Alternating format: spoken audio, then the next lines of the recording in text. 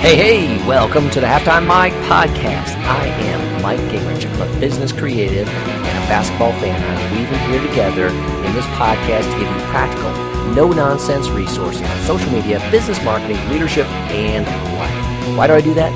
Because the adjustments you can make at halftime can help your business win the game in the second half. You ready to go? Let's dive into this week's episode. Hey, you ready to get started today? Okay, thanks for joining me on another episode of the Halftime Mike podcast. This is Mike Gingrich. You know how very Gary Vaynerchuk does Vaynerchuk? Well, I decided maybe I need to start doing Gingrich so that the world begins to get it right, because I get a lot of mispronunciations of my last name. Now, it basically break it into two syllables, and there's a silent E in the middle. All right, so two syllables, Ging and Rich. Ging, G-I-N-G, and Rich, R-I-C-H. There's a silent E in the middle between them. So that's it right there, folks, okay? Spread that across the globe. All right, so today I want to dive into a new episode that is a follow-up to what we've been doing over the past number of weeks. And that is following up on our digital marketing funnel, particularly going through each of the key areas in the funnel. And today is part 4, nurture. Okay, so we've been through attraction, engagement, and capture, and this part is nurture. And we want to dive into this one, but first give me a little recap on the key parts of the funnel. So my digital marketing funnel game plan for digital marketing has 6 pieces to it. At the top of the funnel is attraction, okay? And this is where you're trying to get in front of your ideal audience with a content, social media strategy. And the second piece of that is engagement. So there needs to be some kind of activity, because they want to engage with it. It's brand awareness, it's brand connection, it's building trust. This is responding to comments on social media. This is engaging on social media. That's part of the top of the funnel, attraction, and then engagement underneath that. Together, that makes up the bulk of your content strategy on your web and social media. So your blog and social media, about 50% of your weekly efforts go into those first 2 areas, get in front of the right audience. Then the third area is lead capture. And with lead capture, this is a specific intentional content and then social media posts which drive them back to your website, where there's some type of soft opt-in, some type of resource, something of value in exchange for their name and email address, name and phone number, so that you can get them on a list. Email list generally, maybe it's a text message list as well, but you're capturing them so they're going from an unknown, a fan, a follower, to a known entity, name and email address, so you can then have another way to build rapport with them over time. That's what lead capture is, and that leads us into nurture, which is where we're at now, because we've captured them from a specific area on our website, specific offer, whether that was a free ebook download, whether that was a coupon discount code, whether that was entering a sweepstakes for a chance to win and joining your email list, whatever that was. It's some type of resource that you offered, something specific, and that was enough value that they wanted to opt in. Part of that opt-in was to say you're joining this list, okay? And, again, just to give you a breakdown on the intricacies there, your lead capture should be tied into some type of automated system, your CRM system, your email marketing system. That can be something as simple, what we use with a lot of clients is MailChimp, right?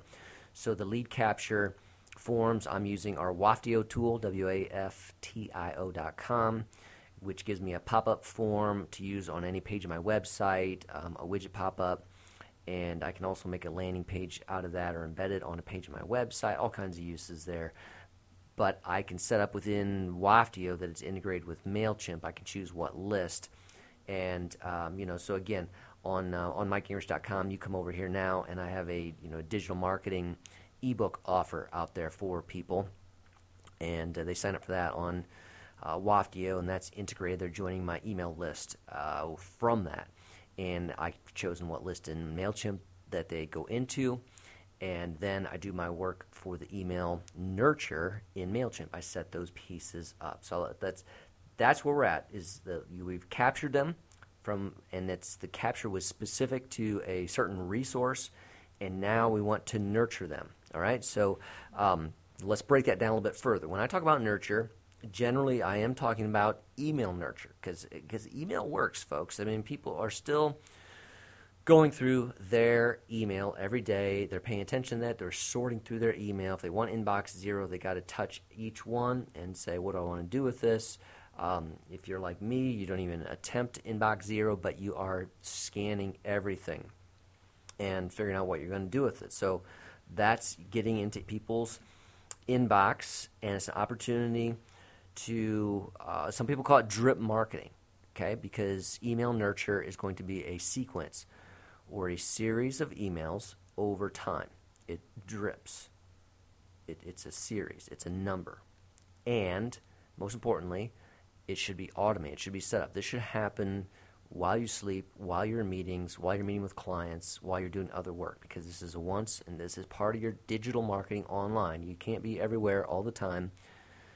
This is a way to connect with people automatically over time, and it is working for businesses all across the globe today, and something that it needs to be a key piece of the strategy every business uses in their digital marketing. Now, if you listen to my third part of this series about lead capture, I said that this lead capture is the most missed item on websites today, that people are failing at getting some type of good strategic lead capture on their website. So if they're missing that, then they're typically missing this other piece, which is nurture. All right, so these need to go in tandem together. You capture them, you nurture them. You must work out a plan strategically together. And I want to dive into that next. So my next area that I want to cover is keys for your email nurture in the digital marketing funnel. Number one, it needs to build on the lead capture that was initially received. All right, so again, coming back to my example on MikeGingrich.com, where I'm offering that digital marketing checklist resource. So that's what people, they said, they saw that offer, they said, hey, that sounds good, I want that ebook, I'm going to sign up for this list. So my email nurture should stay in that realm, all right? I shouldn't be diving off to some other type of topic. I should not be selling a product right away, okay? It is not a nurture that each time tries to sell. Okay, it is not. This is, going back to Gary Vee, this is the jab, jab, jab before the right hook. Remember his book on that? Jab, jab, jab, right hook. This is offering value, offering resource, because you need to build trust. I've said it before, I'll say it again, it takes at least 7 points of contact before somebody's ready to know, like, and trust your business well enough that they want to do business with you. Most people, on their first awareness of you, first time on your site, first time getting the lead capture piece, are not ready to buy right then. They're not ready to buy. So how do you stay in touch with them? That's what this whole nurture thing is about, staying in touch with them frequently enough that you're on their mind, they're aware of you, and along the way you're building some trust, you're offering value, you're educating them, you're taking away questions that they might have, and overcoming any barriers, hurdles to them purchasing from you. So those are keys. And you want to be aware of timing. So again, I said don't be selling these, and you can't over communicate. I mean, there is such a thing as too many emails in a email nurture series, and you don't want to be sending something that's every day, that's twice a day, all those kind of things. That's too much. All right, so let's break that down a little bit further. They've come in, they've been captured in your email offer, your lead capture offer. They've been added to a list. The first email that went out was a confirmation and a link again to that resource, so they have that, and it kind of introduces them and says, hey, we're going to give you a few emails over the next number of days here with some related resources. Stay tuned in 2 days for your next email. Okay, the next one comes across, and you want each of these in the nurture series, again, at the beginning, you're not going to sell. You want to have one main point, and maybe at the tops 2 to 3 sub-simple points that link to blog posts. So I'm talking about emails that are not massive. Okay, what's key is a tremendous subject line, and then that's keys in on the topic that grabs their attention, because remember, a lot of people are seeing their emails and in the inbox, they're only seeing the title. They're making decisions on whether they look at the email based on that subject line. So the subject line must captivate them, must draw them in. Then you got to get to the point right away. Your tone should be that of your brand, whatever that tone is. But again, it should always be mixed in with offering value, offering resource, educating. That's the posture within your brand tone that you want here. And get to the point. It's going to be a paragraph with a link to the resource. And again, this is where you can use your best resource content on your website that you've already got. You don't have to create specific new mega resources for this email nurture series. You can introduce and link to key resources that you've already created. It's basically your copy is just that one paragraph that introducing it, why this matters, reconnecting with them. Hey, hope that ebook was helpful. Hey, in this second email here, we got another resource that's related. This is what it's going to do for you. Here's a key point. Come on over here and click to go see it. And then below that is maybe a couple bullet points. By the way, if that was of interest, you might also like these. Blog post 2, blog post 3. That's it for today. Boom, that's it. Okay, so that's the essence of the copy that you want to have in there, and the way you address them should be related to the type that should flow from the lead capture. Okay, so was it a lead capture for brand new leads that have never heard of you before? Okay, that's one type of email nurture series. And then there's email nurture for maybe an upsell for clients who have purchased from you before. That should be different. So you want to know who you're talking to and talk to them in a relevant way. Okay, so in this example, we're going to go with the digital marketing funnel. We were trying to get new clients, so we had the big attraction, we got some engagement, we got them to our site for a lead capture. They've opted in now, and they've gotten, this is the second email, one key point, 2 to 3 sub points that went out. Then frequency. Let's talk about that next, and I'll give you a couple thoughts. This can be different based on your industry, based on your audience, what they expect, what they are willing to receive from you. But here's 2 to 3 common examples, and one of those is 5 to 7 emails dripped over 14 days. All right, 5 to 7 emails dripped over 14 days. So roughly somewhere in the realm of an email every 2 days. Okay, and that's. They got the initial one with your resource that went out right away, and then the next one would be 2 days later. 2 days later would be number 3. 2 days later is number 4. That type of thing. Another option is a shorter one is a 10-day, and maybe you're going to do 4 to 5 emails in that 10-day sequence. So you get the idea. I'm never going really faster than 2 days. That's tops. I might go 3 days. I might go 4 days. I need to stay top of mind enough that they don't forget about me, but I need to not do too many that they're turned off and begin to know it. I like those two, 5 to 7 or 14, or 4 to 5 over 10, and then to assess. I can go through and look at opens, go through and look at clicks, and in the final email of those, I will oftentimes try to take a next step. That might be a time for your offer, okay? That might be the time for your next step up with them. Is it a free consultation? Is it a webinar? Is it an offer for a discount on a product or service? So think about, climaxing or culmination at the last email in that series, and then with that series, you want to see what's happening. Did people open? Did they click? And consider then segmenting further, okay? Those who showed activity and interest, those who opened, those who clicked, can be segmented to receive another series.